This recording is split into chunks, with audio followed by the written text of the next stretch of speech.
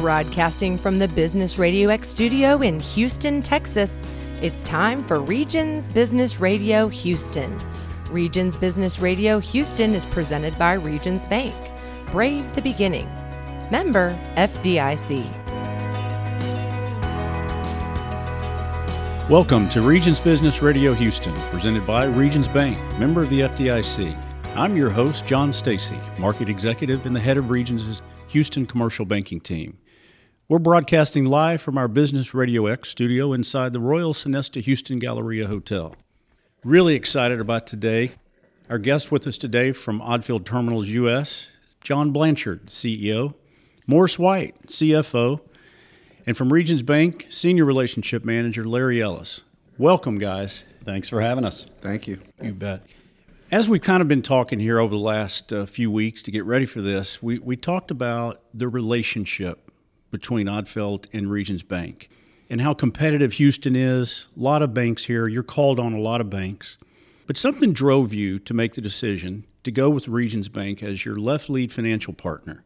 Can you share with our listeners today on just what helped you make that decision? Morris? Sure. I'd say a few things. I joined Odfjell October 2019, and John had joined maybe a few months prior. And at the end of the day, there was a lot of history that we both didn't have, if you will. And we had a credit facility that was essentially at the end of its leg at, I'd say, March of 2020. So we didn't have a lot of time to essentially get a new financing arrangement in place. And I think there are a few things that were pretty key. The first of which is not having a ton of history. I think the Regions team did a great job getting me up to speed, not just on the things that were wonderful about the relationship, but also the challenges, and I really, really appreciated that honesty.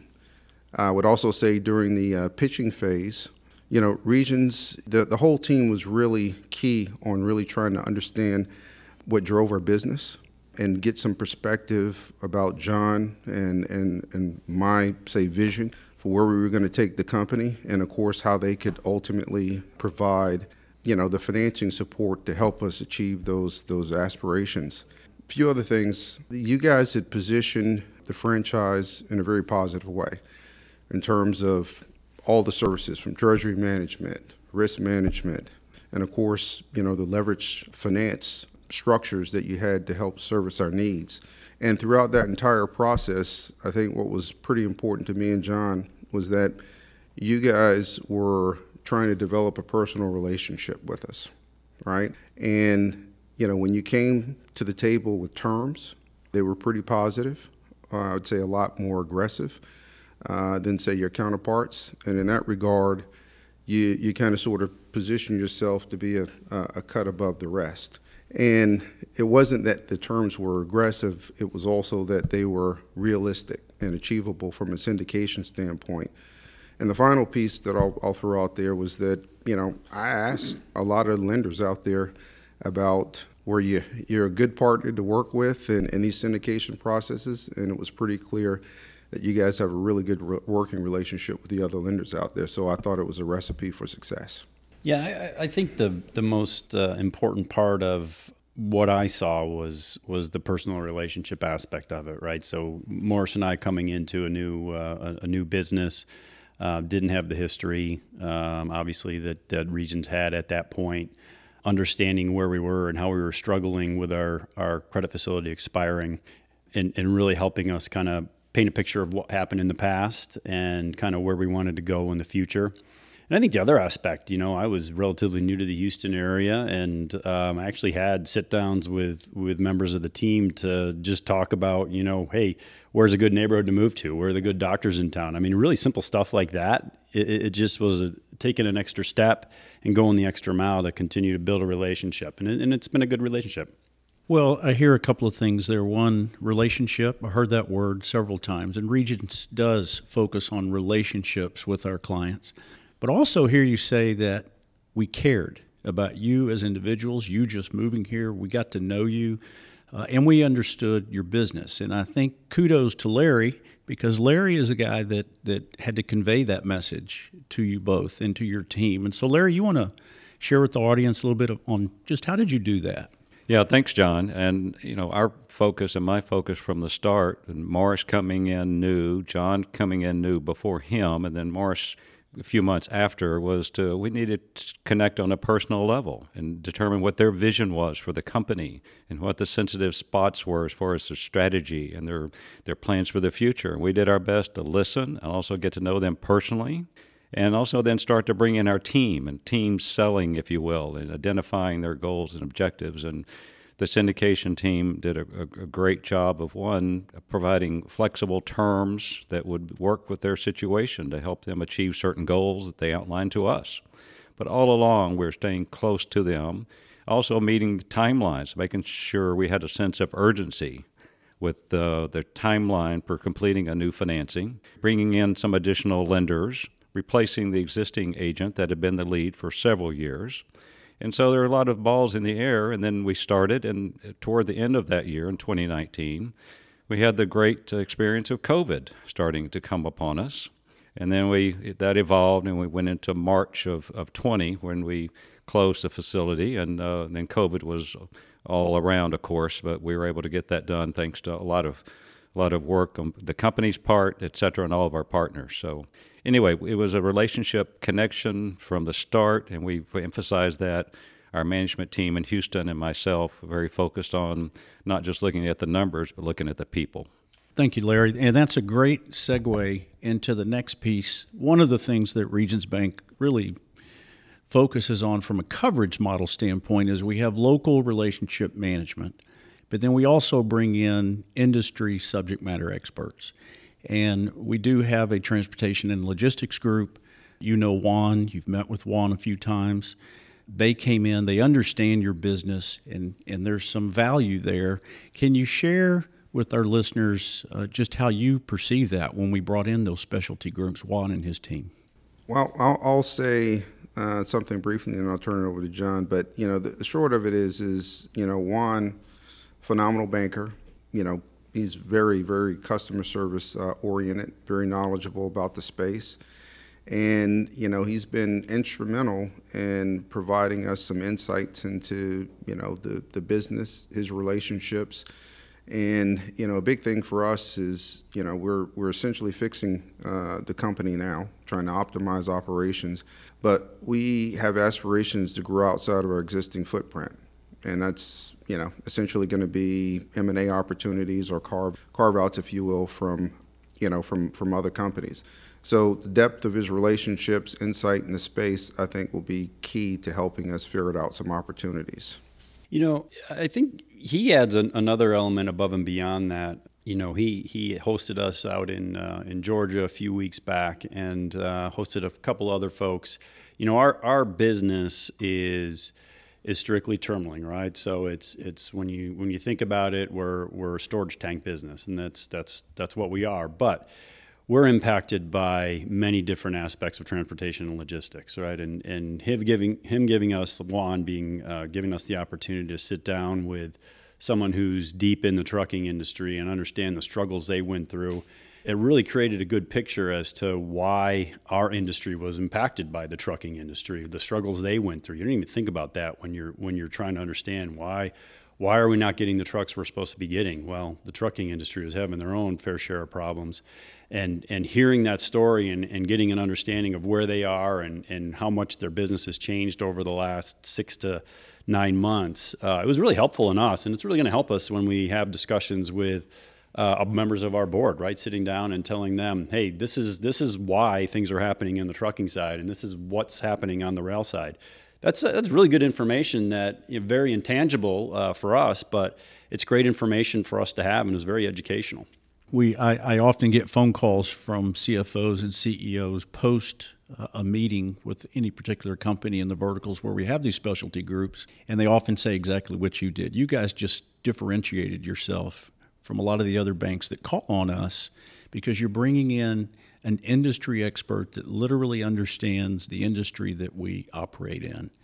So it's always good to hear other clients say the same thing. So thank you from that. Larry, would you add anything working with the specialty groups? I think the specialty groups bring an added element, obviously, to the relationship. It deepens our base with the company and also helps us look forward with the relationship to develop ideas and bring ideas to the client. And what John and Morris have been doing, have been turning the company around. It wasn't broken, but it needed to be tweaked, is the way I would put it, to grow and also to expand its operations in the U.S., and that's what their objective is with their equity owners and their personal objectives. So the specialty groups give us a different dimension. It helps me work the relationship as well. I go to them and ask for and tell about ideas. I discuss it locally, like we are today and other times, and then go to them to say, let's talk about this element. Let's talk about this opportunity. And also, we can be prepared financing-wise to be ready if something comes up. We've already discussed that here in expanding what we have today. So they're a big plus in the relationship management and opportunities. Yeah, there's one additional thing I'd like to add, which was pretty impactful and important to us. When we put the credit facility in place, there was a pretty strong desire from our private equity partner to essentially put some long-term interest rate hedges in place. They took a view that rates were going to get as low as they've ever been. And in that regard, they wanted to kind of hedge out, right, interest rates for a 5-year period. And, the risk management team for Regions did a wonderful job helping kind of circle the wagons, if you will, with the other lenders. And at the end of the day, we put a pretty good hedge in place. I think our private equity shareholders are really, really happy about that, especially given where inflation and the Fed's likely to go here in the next, say, couple years. Keegan Corcoran in our hedge group and the derivatives group is outstanding. He's certainly one of the best I've ever worked with in my career. So COVID had lots and lots of downside, but one element was very low rates. So to take advantage of that and have someone like Keegan, I think, guide us all through that and assist you in that process is great to hear. That's great. We enjoy checking in with our top clients, and Odfjell Terminals US is certainly that. Give our listeners some feedback on, where are you now in your thinking as far as, when you wake up or you fall asleep at night, you're thinking, I made the right choice here to go with Regions Bank, and maybe provide listeners with a couple of examples or one example of where maybe pre or post-COVID Regions Bank has stepped up and really helped you. Could be technology, could be capital. Yeah, I would say just a couple things briefly. The first of which is the relationship has essentially been top-notch, right? Relationship managers as well as the industry vertical specialists have been joined at our hip. So they understand the business, they understand the key drivers, and at the end of the day, the challenges. And they're always looking for creative ways to either provide, opportunities on the M&A front or getting ahead of, say, some of the big growth projects that we have lined up and trying to help us think creatively about structures, which is critically important. And then, thinking about that in the context of, the contagion, the pandemic that we had to deal with, as well as, say, some geopolitical things across the pond, there was a big focus of ours to make sure that we had sufficient liquidity, as well as our lenders having sufficient liquidity, so that when we ultimately had to, say, draw down on credit facility, that we wouldn't have any issues. At the end of the day, you guys would be there when we needed to draw down on the facility to fund capital investments for the operations. I would also add that, look, the knowledge of the business, right? Larry, you had referenced that, the business wasn't broken, but it needed some TLC. And you having that history, the team having that history, and understanding that the investment we're making in these assets now are not going to be there in the long term. This is all catch up, and this is going to get us to where we need to be, where we can run the operation more efficiently. Having that knowledge is tremendously beneficial. So many banks, not understanding that would not have the same response if they saw us investing $100 million over a couple of years just to get caught up. That makes banks pretty nervous, but you understood the business and knew that needed to be done, and that's not a long-term solution. It's going to be something that we just need to do in the short term. Well, you had a very credible plan that also looked, your experience, and then Morris bringing his financial background to the company. I know it gave me confidence, confidence and all of us at the bank institutionally that execution is there. It can happen. A lot of capital spending needed to happen and was going to happen in a very productive way. So it made sense, and obviously you've been achieving that so far. So congrats to that as well. But you're right. It took some foresight and also some confidence in both your plan and also the business model itself. And it's been very nice to see it come around today as you outlined it. Yeah, so. we appreciate that. I think the other aspect is, you understood the business, but also at the same time supporting growth, right? I mean, we're undergoing a expansion project now. Building another over 200,000 barrels of new storage. That costs money, right? That's a big investment for us, and we're very getting a lot of support from your team on that. I mean, when we talk every quarter about where we are, one of the topics that everyone wants to hear about is where's our growth, how are we doing, and how's the investment going and the new opportunities. So it's been a really, really good relationship from that standpoint. Yeah, focusing on the future is a part of this. Obviously, execution and just putting the financing in place is important, but really it's about the future. What's going to happen? What's the dry powder available? And what's the ability for us as the lead lender to support you and bring in others as needed? But make sure we're standing by and we're looking to the future to connect and make these things happen for you. It's not just your daily, weekly, your monthly numbers. It's really years into the future that really matter, I know, to you and to your investors. What I would add there is that, it's critically important that we're all kind of joined at the hip as we, continue to kind of evolve and realize the vision that John set for the company. But you guys also had the foresight, right, to give us options at the front end of the process, particularly around the accordion feature and the credit facility. So we've already built in the ability to kind of grow outside of the, I would say, the initial aspirations that John had for the business, and he's ratcheting up expectations pretty quickly here. So that initial vision is grown pretty materially since then, and I feel comfortable that we can, for the most part, grow within the confines of the credit facility. Nice. So that is nice, and thank you for those answers. So it's always, banks provide credit. They always want to provide credit, but speak a little bit to, we also work with you. We understand you have to manage your cash flow, your cash balances, and you need treasury management systems and services and products to go with that. And can you speak a little bit on how Regions Bank has provided some solutions to you? The first thing I'd say is that, given COVID, and also the team being on a digital transformation journey, it was pretty key that we had alignment pretty early on. And what I mean by that is our business has been, for the past, say, year and a half or so, it's been laden with a lot of manual processes, a myriad of spreadsheets that are kind of sort of interconnected. And part of this digital transformation journey has been to essentially put some ERP systems in on the purchasing side, the maintenance side, finance, FICO side, so on and so forth. So we are doing something pretty transformational in terms of our information systems and how we're ultimately going to manage our business, right? Manage by the numbers, manage, factually, and from a business analytic perspective. And in that regard, this is a 4-year journey, for us. And on the treasury management side, we've been able to liaise really effectively with the IT team at Regions. We've had a number of, I would say, specialized requests to ensure that the systems integrate well with one another.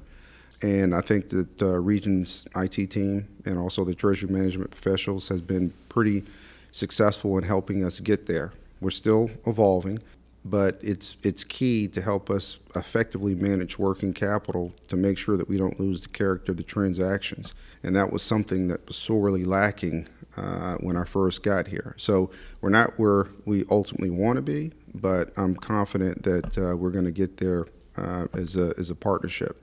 And then the other thing I'd say there too is that, the treasury management team have put forth a number of different solutions that we're still exploring that's going to help us more effectively manage cash as well as working capital. And we're excited about ways to essentially leverage those tools to get better at what we do on a day-to-day. Let's switch now and talk about the economy a little bit. We've been in a declining rate environment for so many years, and now you can't turn on the evening news without seeing something about interest rates are going up, cost of living is going up, inflation concerns, labor sourcing, supply chain. John, can you share a little bit, or Morris, your thoughts on this? Yeah, I'd say a few things high level. First of which is, margin preservation is first and foremost for us.